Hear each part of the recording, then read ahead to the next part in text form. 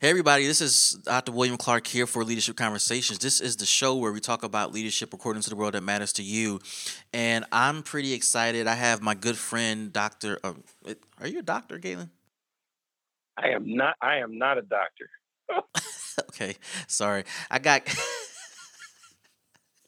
I got Galen Bingham on the call, guys. Galen joined me earlier this year when I started out the Leadership Conversation show as a solo project, and Galen was one of the earlier guests on the show, and so I'm just really excited that he decided to join me today. Galen, what is going on, my friend? Just living my best life, man. This has been an incredible time. We are actually doing some amazing things as we step into this leadership space full time. I think when you and I were talking, I was still wearing multiple hats, and now I get to think and discuss and improve leaders all over the world full time. So I'm really excited about it. I'm so glad to hear that, and of course, the things you were sharing me earlier, just the businesses that you've been involved in, the businesses that you're working on. I'm actually inspired, and when I get home, I'm going to talk to my wife about what you share with me, man, because we love that store. And we go there as often as we can with the kids. They enjoy the products there, and so it put a smile on my face to know that you and your wife were into that space. But of course, you're moving on to do more of what you love to do, and that is talk about leadership. So today we're talking about leadership, but instead of this being an interview, Galen and I wanted to talk about a particular leadership quote that he pointed out to me. And Galen pointed out a book that he's reading, 200 Powerful Leadership and Personal Excellence Quotes. Who's the author of this book, Galen? Do you know? Yeah, I think I know who that is. That's me, Galen Bingham. Uh, uh, let's. A leadership fable companion, 200 powerful leadership and personal excellence quotes. It actually came out earlier this year, and really, really excited about it because gives me an opportunity to just share all these quotes that have inspired me for years, and put them all into one place and have conversations with smart people like you. Well, I'm glad you know who the author is because that makes this a little bit more personal. Guys, you need to go out and get this book. And Galen sent me a screenshot of a particular chapter or page he wanted to highlight, and there were three on that particular page that I saw, but then there was this one that just stood out to me, and we're going to be talking about quote number 18. Now, Galen, before we get started, why does it say Beans Wall quote number 18? What does that mean? Yeah, very good, very good. So this book is a companion to my primary book, which is a leadership fable, and it's about a group of people that, while they're in school, while they're in college, they take refuge in a coffee shop where they get together. Very consistent with my college experience, they get together and solve all of life's problems, and the shop owner has lined the walls with 200 inspirational quotes from authors, from leaders, from musicians, from just everyone from all walks of life. And so the quotes from the wall are a big part of that story. And this is the one place where you can see all of those quotes in one place. And not only do I just share these 200 quotes, but there are tools in the back for how you can make these quotes part of your life to inspire you to do amazing things in whatever field you might be in. So that's kind of the backstory behind uh, the coffee shop's name is Beans, and so these are Beans wall quotes. Wow, that is so dope, man. And as a coffee drinker, I can attest to the importance of coffee shops. As an aside, I really wasn't a coffee drinker in college, but I will say, as I've grown in my career, coffee shops have become my place of refuge. It's become that office space that I've needed when I needed to connect with people or to meet with folks or to get away and just get stuff done. So for those of you, those emerging leaders who are listening and you're trying to figure out where to start your business, how to start your business, perhaps you might want to consider going to the local coffee shop and the rent's free unless you get a coffee a day, which means you're paying about $250 a day for rent with free internet and a warm atmosphere. But I can tell you, Galen, just for me, it's just been a sweet place of refuge. I continue to use it on a regular basis, and in fact, after this show, I'm going to be meeting with someone at the coffee shop just to connect, to talk, to meet, to hash out some things. Man, it's just always a great place to be. Yeah, yeah. I tell you, there's some for me. There's something about. There are two places. The coffee shop is one of them, and my barber shop is the other. Where Wow. when I go to those places, for whatever reason, I feel smarter. Everyone around me seems smart. We talk about amazing things, and the joke, the running joke, especially during any kind of political campaign, when you've got people running for office, the running joke is they just need to come down to the barbershop. We can tell them how to run things. We can Facts. problem that they have. If you come to the barbershop or to a coffee shop, they can get all the answers they need.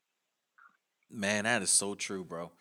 Listen, let's dive into this quote number 18. Um, I want to read this for the audience here, and we'll put it up on the screen as well, Galen. But here's a quote. The quote says, "Remember the thoughts that you think and the statements you make regarding yourself determine your mental attitude. If you have a worthwhile objective, find the one reason why you can achieve it rather than hundreds of reasons why you can't." This is by Napoleon Hill. So, um, Galen, I want to have a conversation about this quote, and it might be interesting just to kind of go back and forth, breaking down each segment of this quote, if that makes sense to you. Yes, it does. Yes, it does. All right. And actually, that's the this is the whole purpose why I created this is to have conversations. So I'm looking forward to it. All right. So let's start here, Galen. You start off this, well, Napoleon Hill starts off this quote by saying, "Remember the thoughts that you think." When you think about thoughts of oneself, what comes to mind, and why is it important that we need to evaluate our own thinking about our own self? Yeah, this is first Napoleon Hill. This guy was out, I think, in the I don't know, 1930s, 1920s, and he interviewed the brightest folks of his day. He interviewed Thomas Edison. He interviewed Andrew Carnegie. He interviewed everyone that he could think, Henry Ford, everyone that he could think of that at the time was considered to be successful or brilliant or genius level in their field. He actually interviewed them, and he tried to distill his findings down to principles that everyone could follow in order to be successful themselves. And so this was coming out of one of his landmark books, which is called Think and Grow Rich, which is an amazing book. And Right. And that's what this is really talking to, the fact that we all uh, we all talk to ourselves. We all have an internal dialogue, and research shows that 63% of all of our self-talk, is negative and self-critical. So we are living in a world that is programming us to think in terms of need and want and lack, because that's the only way that commerce happens is if we need and want something. So if we're not mindful of the thoughts that we're thinking, then we fall prey to every marketer, we fall prey to every politician, we fall prey to anyone that's trying to get us to part with our resources and do something that they want us to do, rather than us having command over our own actions, over our own thoughts. So for me, that first part of thinking about the thoughts that we have is really, really important. because most of us live out of autopilot. Uh, Few of us really think about the thoughts that we have. Wow. Man, that's so interesting. And let's go back to the beginning of the sentence where he says remember. For me, it sounds like it felt like he was trying to get us to go back to a genesis of a concept, which is you have to remember that the very first person that speaks to you, the very first person that says anything to you, the very first person that is able to communicate with you is you. When I see the remember piece, Galen, I reflect on the fact that when I wake up in the morning and everybody is asleep, it's 4:30 in the morning, and it's just me and my thoughts. I'm the first person that is speaking to me in the morning. I'm the first person to welcome me to a brand new day. I'm the first person to review my agenda or to review emails or voice messages or text messages or social media posts. And I'm reading these things to me. And when I look at this quote, the whole remember these thoughts is essential to saying that you're the first person that's going to speak to you in 100% of cases when you have to make a decision or you have to do something that may have a consequence. Absolutely. I mean, that is it, man. I love having smart friends because you're absolutely right. I have even gone as far as to say, I think along the lines of what you're saying, I've gone as far as to say that nothing has meaning until I give it meaning in my own Mm. head, right? Yeah. So you make a statement and you know what you're intending for it to mean, but it means nothing to me until I determine what it means to me. Yes. And just like what you said, I mean, you are the one that decides whether you're going to have a good day. You're the one that decides the things that you're going to do. I don't subscribe to this notion that we are all victims to the world and we are all victims to the society. No, well, I'm a victim if I decide to be a victim, but it's really my decision or lack thereof that carries the day. And that is predominated by the thoughts that I have. Why do you think we find it easy as people to forget that we speak to ourselves first?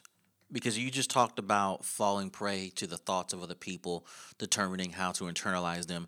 Why is it that it's so easy for us to forget that we're the first voice we hear every morning, every day of our lives? Wow. Man, I wish I'd asked. You can ask me that question. I'd love to get your perspective on that very question. Let me share my thoughts. Here are my thoughts. I think most of us are extremely insecure.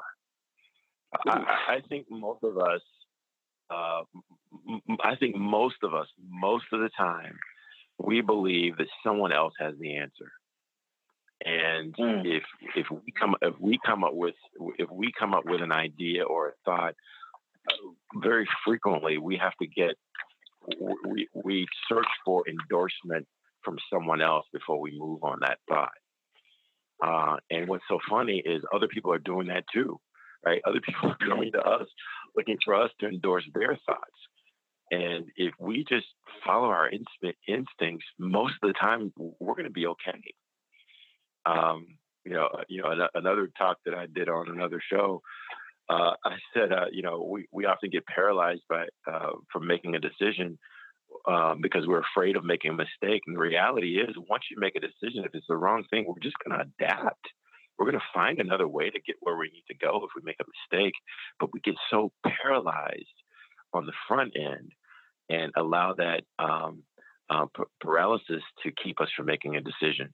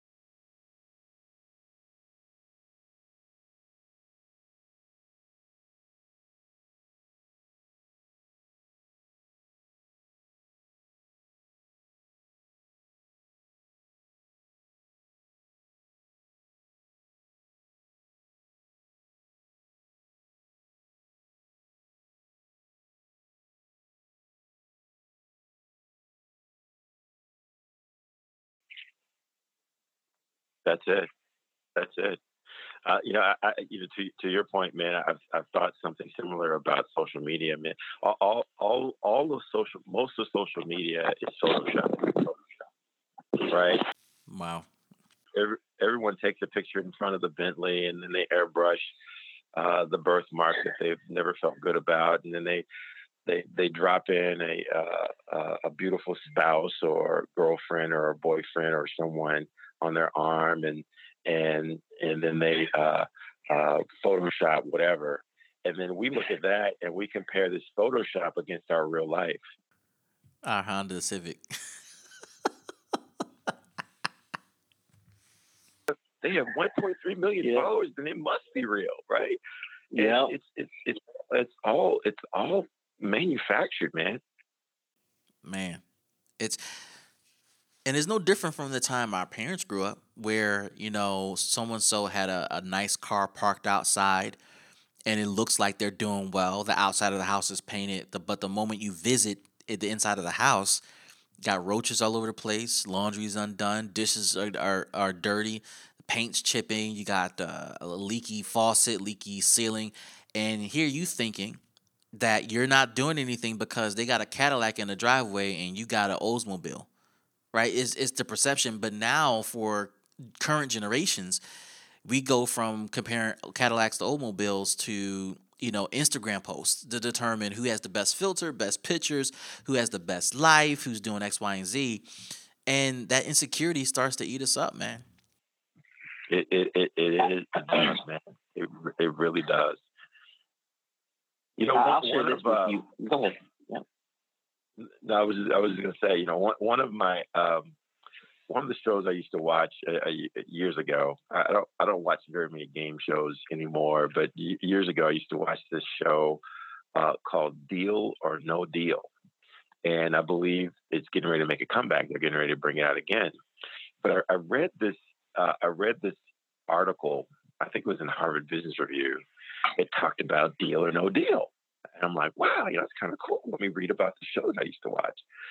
And they talked about that particular show and how it's very, very popular and had all the success. But in reality, the contestant really only has to make one decision. And so this entire show is based upon the contestant making one decision. And that one decision is, which briefcase do you want? Which number do you want? And then the rest of the episode is based on trying to get the contestant to second guess themselves, right? And so that's really the rest of the show is, what will it take to get you to second guess yourself? So I think that the same is true for all of our lives. We all hopefully make one decision. That one decision is, how will I do this thing called life? And then the rest of our experience here is based on marketers, based on whatever, trying to get you to second guess your decision to do what they would want you to do rather than what you've already decided. They're trying to get you to select a different suitcase or to sell your suitcase or whatever the case might be, to stay with that deal or no deal analogy. Wow, wow, that's interesting, man. And so when you look at that analysis and see, all right, they're just making one decision. Do you think business is like that? It's about one decision, or is it about multiple decisions and life being more complex than the manufactured experience of Deal or No Deal game shows like that? Yeah, that's a multi-layered question, I believe, or at least the question requires a multi-layered answer. I think to a certain degree, every leader makes one decision as to how they're going to lead. What type of a leader are you going to be? And it's a very simple question. Are you going to be command and control? Are you going to be participative? Do you have principles? And if so, what are those principles? So once you make that decision, or at least the better leaders make that decision, then the rest of it is, what are you willing to give? What are you willing to take in exchange for this one decision that you've made? Because everyone, to quote Mike Tyson, which I never thought I'd ever do, but uh, everyone has a plan until they get punched in the face, right? And so you've got your plan, you've got your vision, you've got your values, you've got your principles, whatever that one decision is. But then when life or business punches you in the face, are you prepared to change that one decision? And it keeps coming back to that principle for me. So yeah, I think that that holds true. Now, obviously, you're going to consider a number of factors if you're running a business, especially if it's a complex business, and there are going to be a number of things that you're going to weigh. But at the end of the day, it comes down to: are you going to change that one decision, or are you going to stick? Are you going to stick with it? Wow. Wow, man. That's interesting. And How about you, man? You this is a conversation. So what's your take on this whole uh, leadership approach, whether or not a business is about making one decision, or do you surround yourself with smart people and continue to listen to the data as it comes in? Man, I think that leadership is a series of one decisions that continuously play itself out over and over and over again. I think that we have an opportunity to make one decision that has a ripple effect upon future decisions that we have to make. And if viewed from that lens, then, and I don't want to oversimplify this, but you do simplify the leadership process quite a bit. What I found over my years is that when I try to make a series of decisions and at least one of those decisions don't pan out as planned, then that has a ripple effect on everything else I recently decided upon, and I have to possibly undo everything I just decided I was going to do. So I think as I coach my teams and as I coach emerging leaders, it's about one smart decision at a time, finding out the outcome of that decision. Because even if it's a smart decision, it may not be the best decision for a number of reasons that you don't know about in the moment. So as the decision is made and as the outcomes are presented to you, then you're able to make future decisions based upon one decision that you made prior to. Yeah, I like that. Yeah, it reminds me of a conversation that I had about 3 weeks ago, where the guy basically said, I hardly ever call into online talk shows, but I called into an online talk show, and the guy said, hey, I make the best decision that I can based upon the information that I have, and when I get more information that contradicts what I thought, I'm not afraid to revise my decision, but it's always based on the facts that I have at the time. Right. Totally agree with that. Yeah, I think that we can become so paralyzed waiting for 100% of the facts to come in. Now, this, and I hate saying that, Galen, because sometimes it makes me feel like, it's giving a green light to rushing into a decision, and I'm not saying that at all. But if you gotten in as much information as you possibly can in this moment, then I've learned that is the moment to make the decision. Now, there will be new information that will introduce itself to you, and it will come up, and you have to possibly adjust, or you are either affirmed in your thinking. But I've learned from an innovation standpoint, from a leadership standpoint, it's healthy to make decisions as soon as you possibly can with the information you have.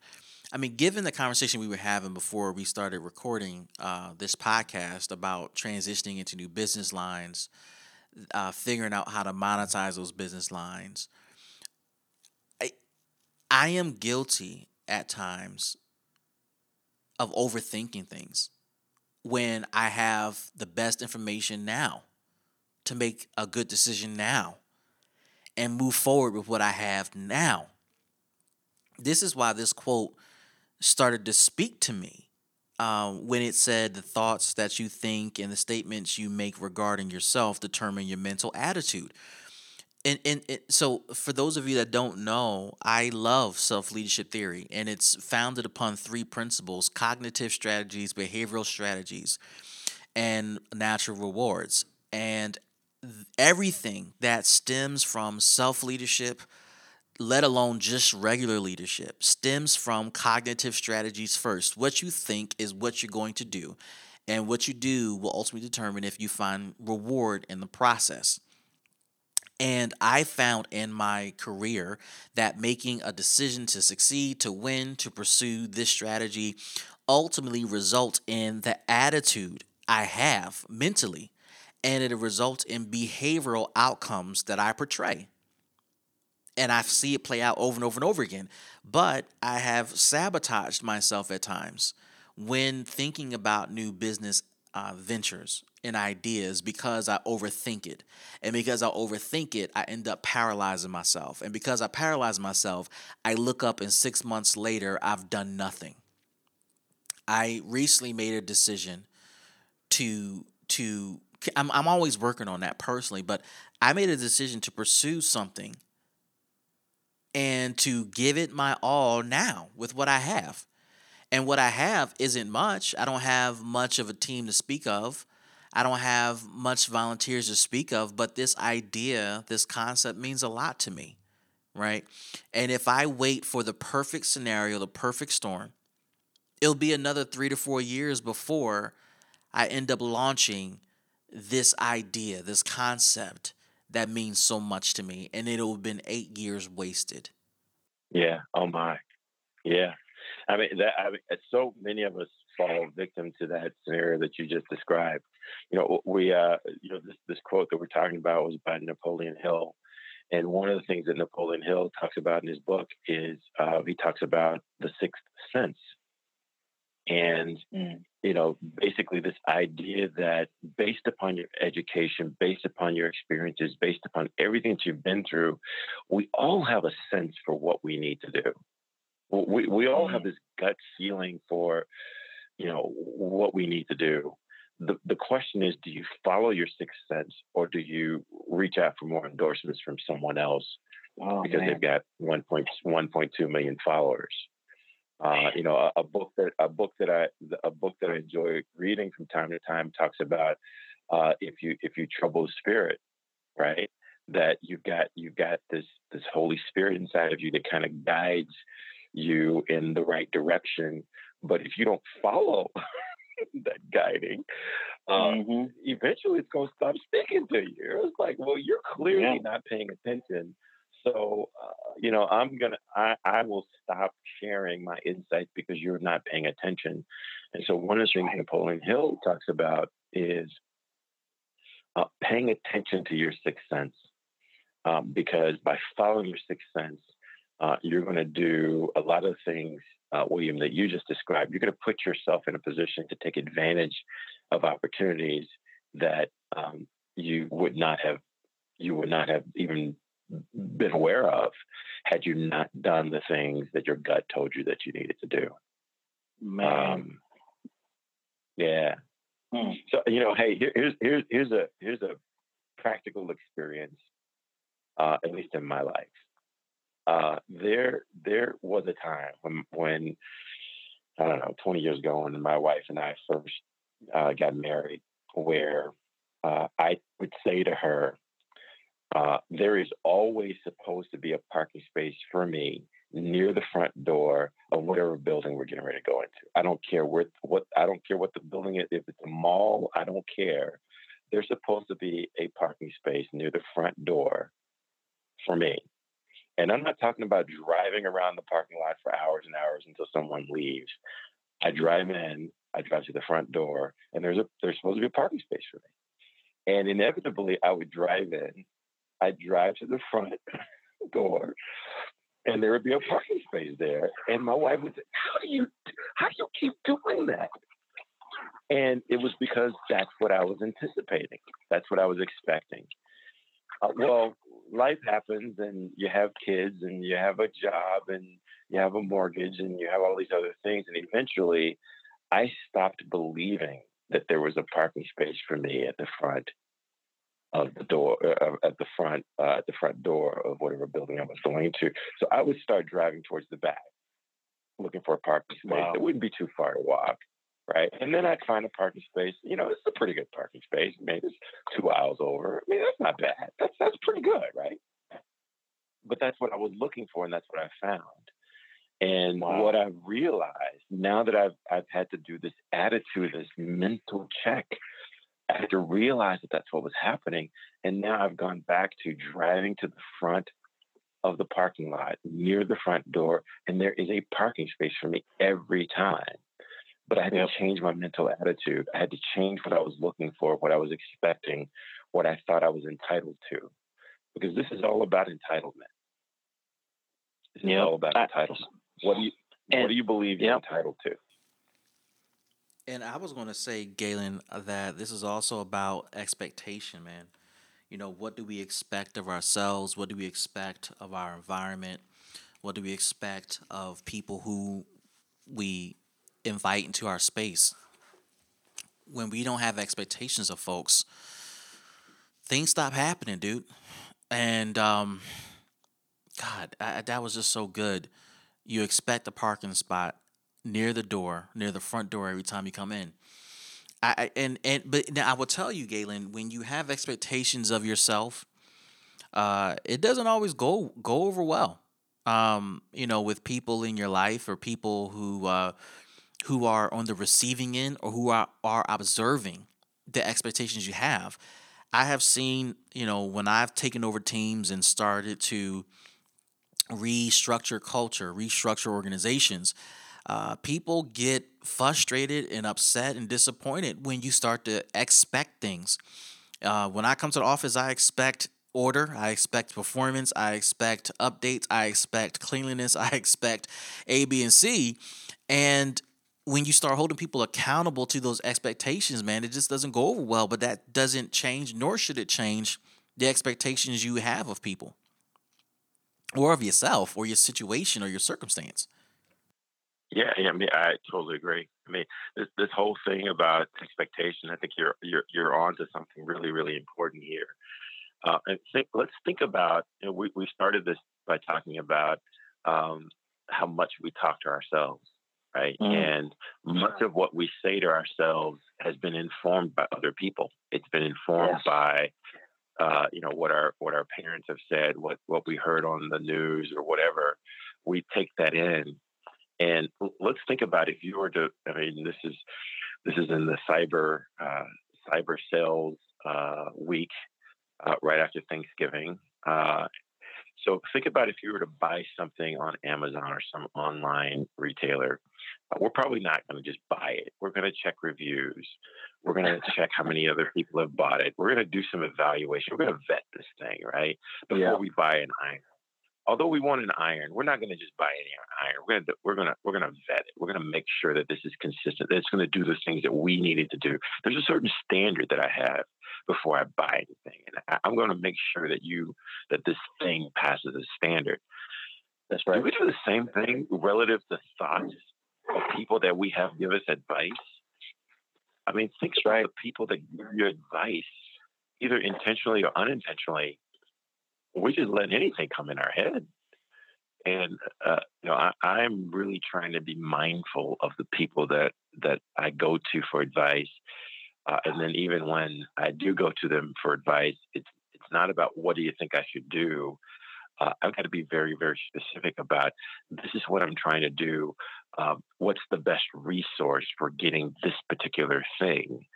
Mm. Because if I make the conversation too broad, I'm going to end up giving my vision over to someone else. And back to this whole thing about making decisions quickly. The best way to stall a good decision. Napoleon Hill talks about most great ideas die in incubation because we start talking to other people before the idea is fully baked or ready to be Oh, tested. So true. So true. I often try to prevent other people from giving me their feedback until I've gotten my own thoughts together. because I don't want to be persuaded either way unless I want to be persuaded. I at least want to contribute to the conversation intelligently. And I say that often. And then other thing you mentioned too, man, about asking specific questions. I have too many times asked people for feedback in a broad sense and have left those conversations feeling inadequate, stupid, insecure, not ready. And I've matured to the point, as you said, man, where I'm asking specific questions to the things that I don't have the answer to because my thought hasn't been developed or I just don't know the answer and I'm willing to submit to the thinking or the opinion of someone else if it makes sense to me within the context of the ideas that I do have already firmed up. But to get to that point, Galen, you're implying that one has to have some sort of solidification of the concepts that they have been working on before soliciting any advice, minor or major, from anyone. Because there's no other way to determine that someone's feedback or input is relevant if you don't know what you're thinking or what you've come up with has been solid or been put through the ringer and you're ready to go and move forward with it. Yeah, I totally agree. I think one of the things that I know you're passionate about, because we've talked about this in the past, is the difference between vision and strategy, right? Hmm. And I think every leader has to have a vision, right? I think leaders do three things. They paint a clear picture of what the future looks like and what success could look like. They remove barriers that might stand in the way, and they inspire people to get on board. Right? Those are kind of the three things I talk about all the time. But I think the most important of those is the vision, because the vision comes first. And um, once you I can lock onto a vision and I can say, hey, look, this is where we're trying to go. I am not quite positive of the best way to get there. What are your thoughts about the best way to get to this vision? Hmm. So, I feel absolutely comfortable reaching out for advice on strategy, but a leader should never relinquish their responsibility for vision, because that's what we need leaders for. I totally agree with you, man. And here's the second part of this quote that just got me. If you have a worthwhile objective, find the one reason, not the many, find the one absolute reason you can achieve what you've come up with rather than dwell on the hundreds of reasons why you can't. I I have I'm guilty, man. I don't know what else to say. I've been guilty of thinking about every reason why not and totally drowning the one reason why I could or should. And I have lost opportunities because I didn't take advantage of that one reason I should. I have delayed progress because of that. And also, let me reverse this. There's always one reason why you shouldn't do stuff. There's a million reasons why you should, and there's that one reason why you shouldn't. And I've walked into mistakes and failures because I didn't listen to that one reason I shouldn't. That one reason, Galen, can be, as we talked about earlier, that one decision you're making in that moment that will have a ripple effect, good or bad. Yeah, and Napoleon Hill would tie everything that you just said back to your subconscious. He would say your Hmm. sixth sense tells you what you know what you need to do. Right? We all know what we need to do, and we know usually at a subconscious level. The problem is our subconscious, that gut, does not control language. And so it's hard Hmm. for us to articulate why we feel so strongly about doing what it is that we do. And so when someone asks you, so, William, you seem to be really passionate about this course that you're taking. Why are you so passionate? And when you can't put language around that answer, then you start to second guess yourself. And so now we're back into deal or no deal.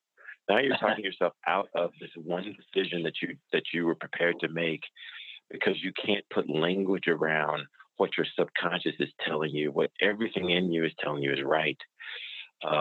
And I believe that um, the the smarter you are, the more intelligent you are, the more learned you are, the more reasons you can figure out why not to do something, Yeah. right? Because we can construct all of these scenarios why this won't work, and we talk ourselves out of incredible opportunities. I mean, I've read so many stories about millionaires, billionaires with barely a high school education, and then you've got all these MBAs and PhDs that are making that are working for those that are working for those people with less than a high school education because the more education we have, and I'm going to say ouch, right?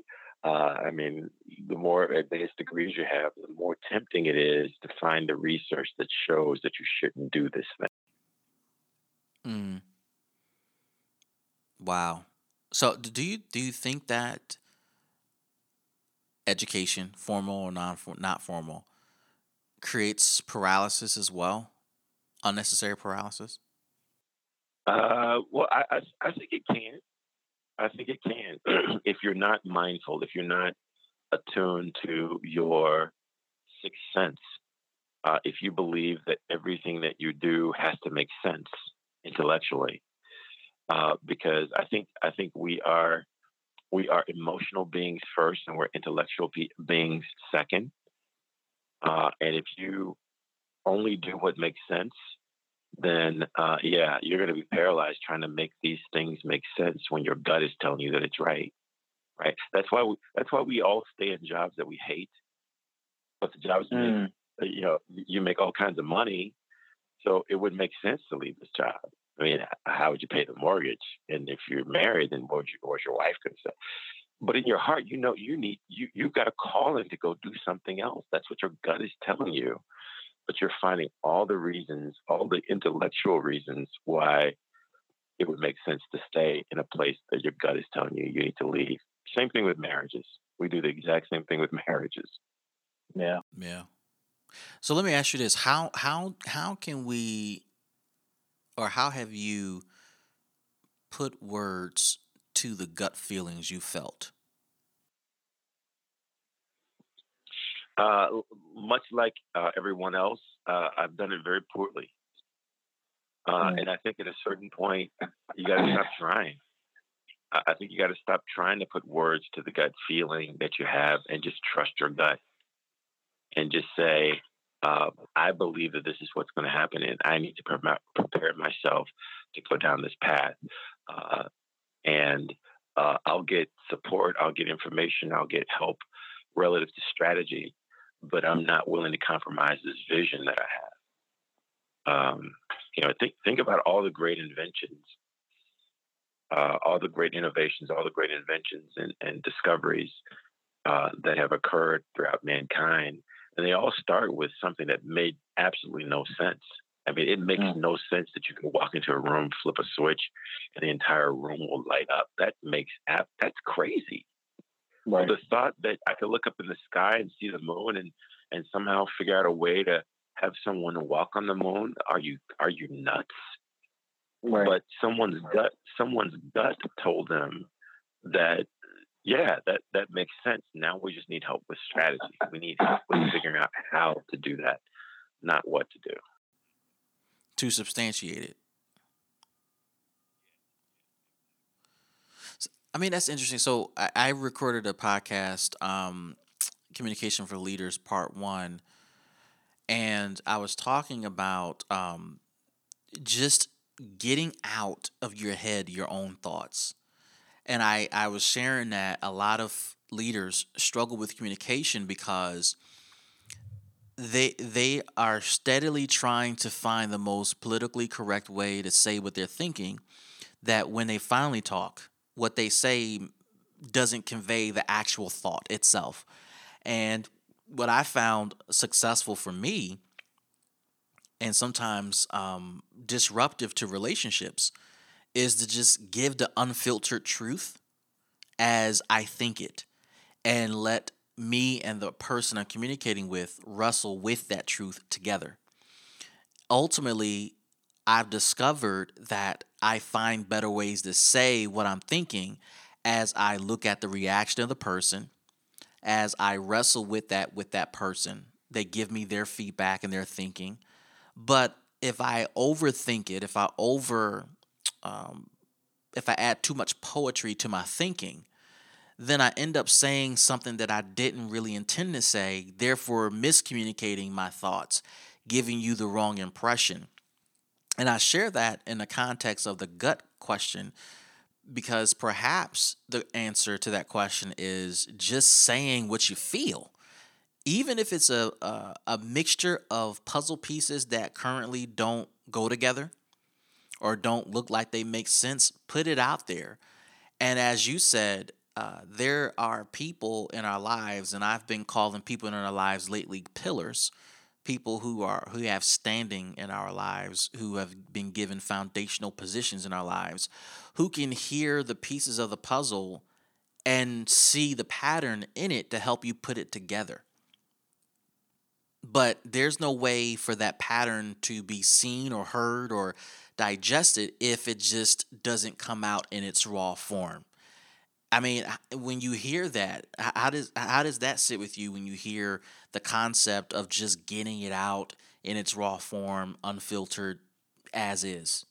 Yeah, I think you're absolutely right.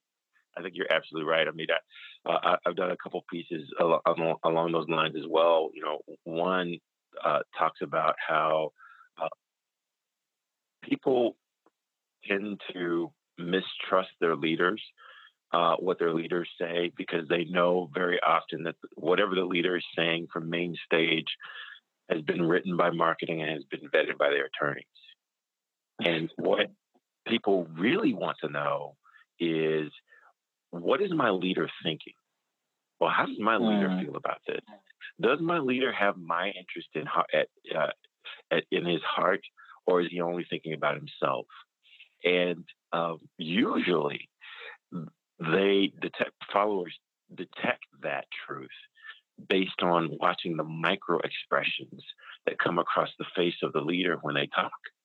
Right? Oh It's yeah. something at a subconscious level, those micro expressions, and it's in their eyes. And that's why people who make their living on deception, whether it's a poker player, whether it's a magician, whether it's anyone who has to deceive in order to make their living, they have to redirect your eyes somehow, because Yeah. that's what everyone does. And so when your to your point, when your vision or your idea has been massaged and manipulated and sterilized and politically corrected and all of that, you lose the pathos that I think it was Socrates that talked about, the passions.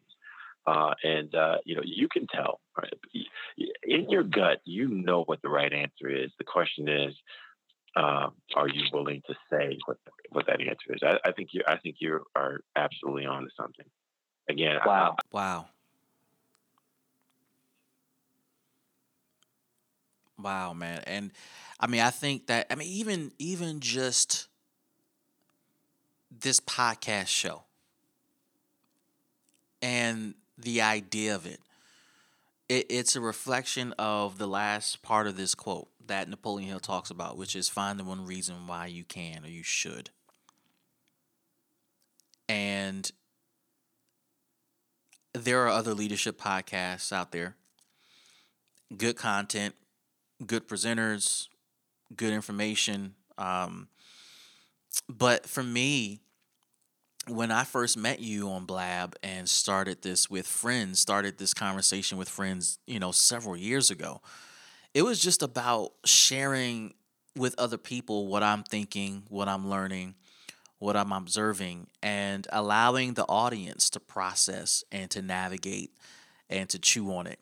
Because there are ways that I may say something that makes complete sense to a group of people that may not ever hear the podcast that I listen to, or read the books that I read, or read the articles that I read, or watch the YouTube videos that I watch. That's one reason that I decided to do leadership conversations. And as you talked about having smart friends, man, like what you were sharing with me earlier about the business you were running, um, and just the shock. I don't know if you could have saw my face, but man, I was just like, dude, really? Like, it was exciting, it was shocking, it was like, man, it was a lot of emotions, but being able to have people who have been through things that I have not been through is fascinating to me. And that conversation needs to be had. I mean, and maybe we will have another conversation about just business and all together, but I've never owned a retail business.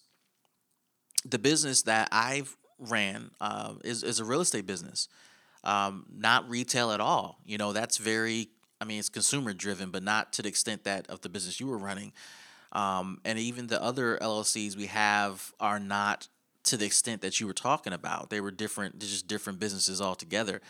And I can't say that I would ever look in the direction of a retail business, but to lean on people, to learn from people based upon what they decided to do has been fascinating to me. And to have those conversations over the past 4 years with smart people who are doing things in totally different arenas for different reasons has been super helpful to me, and helpful to the reason why I've continued with leadership conversations for the past 4 years in some form or some way.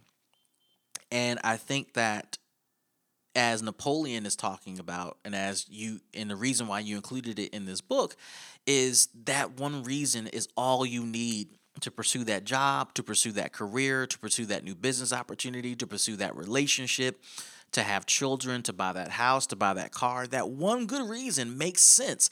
And let me say this, Galen, that one good reason doesn't mean that decision does not come without sacrifice. It comes with sacrifice. It comes with a level of intentionality you still need to have, right? That career comes with sacrifice. You're giving up something to get it. That business opportunity, that marriage, that child, you're giving up something for a season to pursue it, but it doesn't make it a bad reason to get it or to pursue it. Very good. Yeah, I mean, I think you're absolutely right. That's where, going back to what you said earlier. That's why your convictions have to be so strong, because there is going to be a testing period. There are going to be many things trying to get you to sell your briefcase for another briefcase, going back to Deal or No Deal, right? Wow. And if you are not convinced, then you're going to sway in the wind like a reed in the water, and you're not going to have any kind of direction. And tying this back to leadership, I believe your job as a leader is to help people clarify that reason why we should pursue this direction, and help them uh, ferret through all of the reasons why they might want to quit. Quitting is Wow. quitting is only difficult the first time you do it. After the first time, it becomes easier and easier, and eventually it becomes a viable strategy for life. So if you can Yeah. keep, as a leader, if you can keep your people from quitting that first time, then half your battle is won. There's a story that says, it's a leadership story that says, if you want to be an effective leader, first thing you got to do is you got to burn the boats. You got to make it clear that quitting is not an option. Yeah.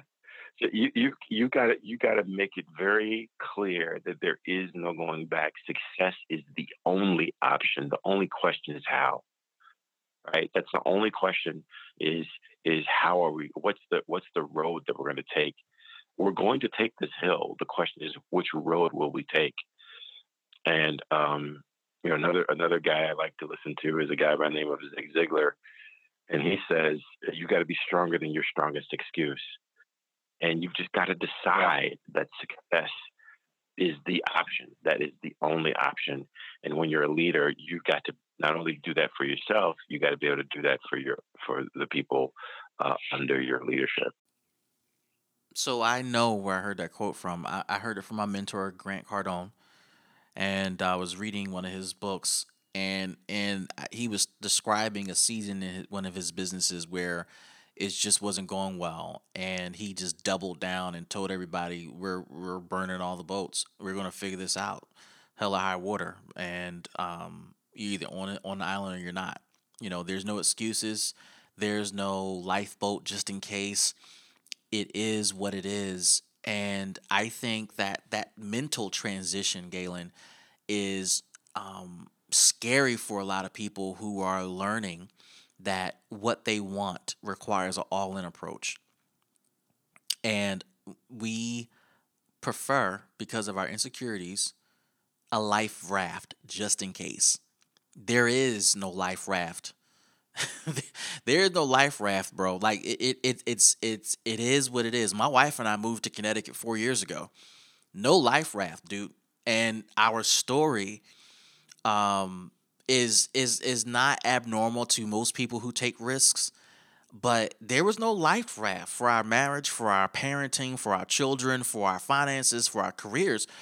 And there were things that happened that didn't go as we planned, obviously. And it happens to all of us. But the reality is you either all in on the decision to move, to launch, to start, to marry, to have children, to acquire or whatever, or you're not. And there's just no turning back.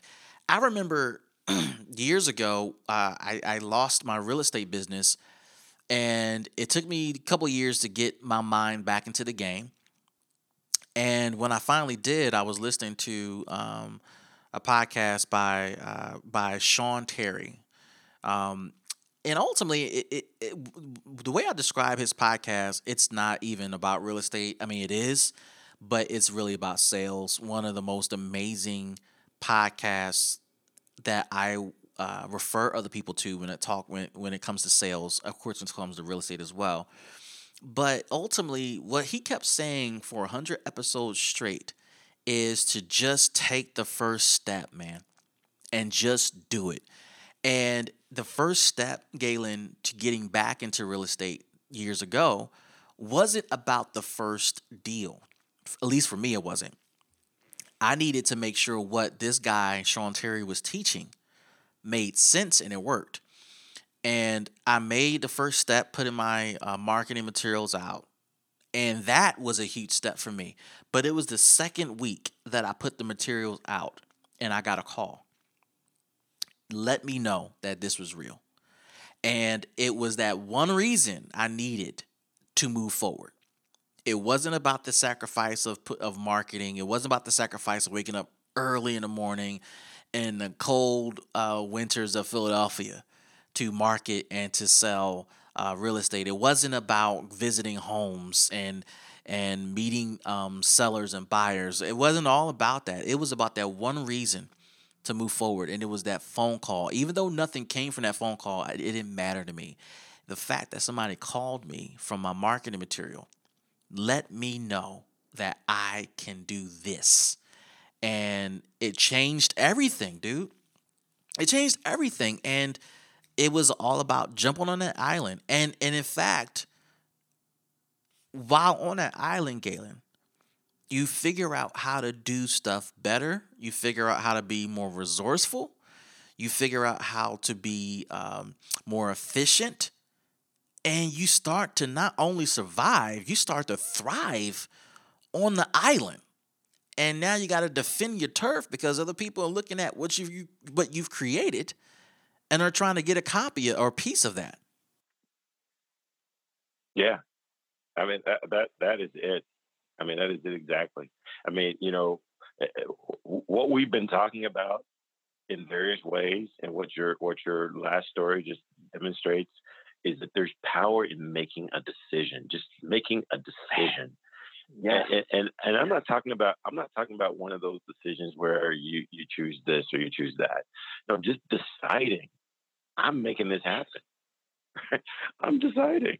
I had an opportunity to have a couple of conversations with Dr. Dennis Kimbrough, And one of the things that he says, and I think this is in one of his books as well, but it says success by its very nature demands a period of overcoming, a process by Mm. which we become strong in broken places. And Mhm. if we're going to succeed in anything, we're going to have to overcome something. And in that overcoming, we're actually becoming the person that we're going to need to be in this new place. So I think your story just kind of brings that to life. Man, that is so huge. It requires a decision, and I will say this as we close, Galen. Make the best decision with the best information you have in the moment, and be secure in that decision. I'll also say this, that it is okay that you made the wrong decision and you failed. It wasn't time wasted. It was a time of learning and development from that failure.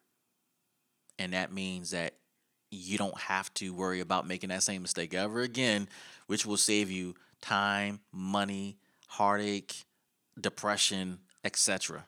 Those lines for me, one of the last things that I'll share is, and I truly believe this. I believe that everyone is designed to be the greatest in the world at something, and Mm. therefore your life's mission is to find your thing and help other people find theirs, so that we can all get on with being the greatest in the world.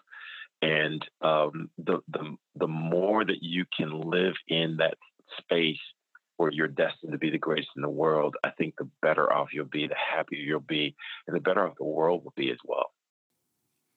Man, that's powerful. That is powerful. Folks, this is Leadership Conversations, and I just spent the last hour with my friend Galen, and we were talking about the 200 powerful leadership and personal excellence quotes written by Galen Bingham himself, and we were talking about quote number 18. Remember, the thoughts that you think and the statements you make regarding yourself determine your mental attitude. If you have a worthwhile objective, find the one reason why you can achieve it rather than hundreds of reasons why you can't, by Napoleon Hill. Galen, thanks for being on the show, bro. Absolutely, man. Anytime. Loved it. I love hanging out with smart people.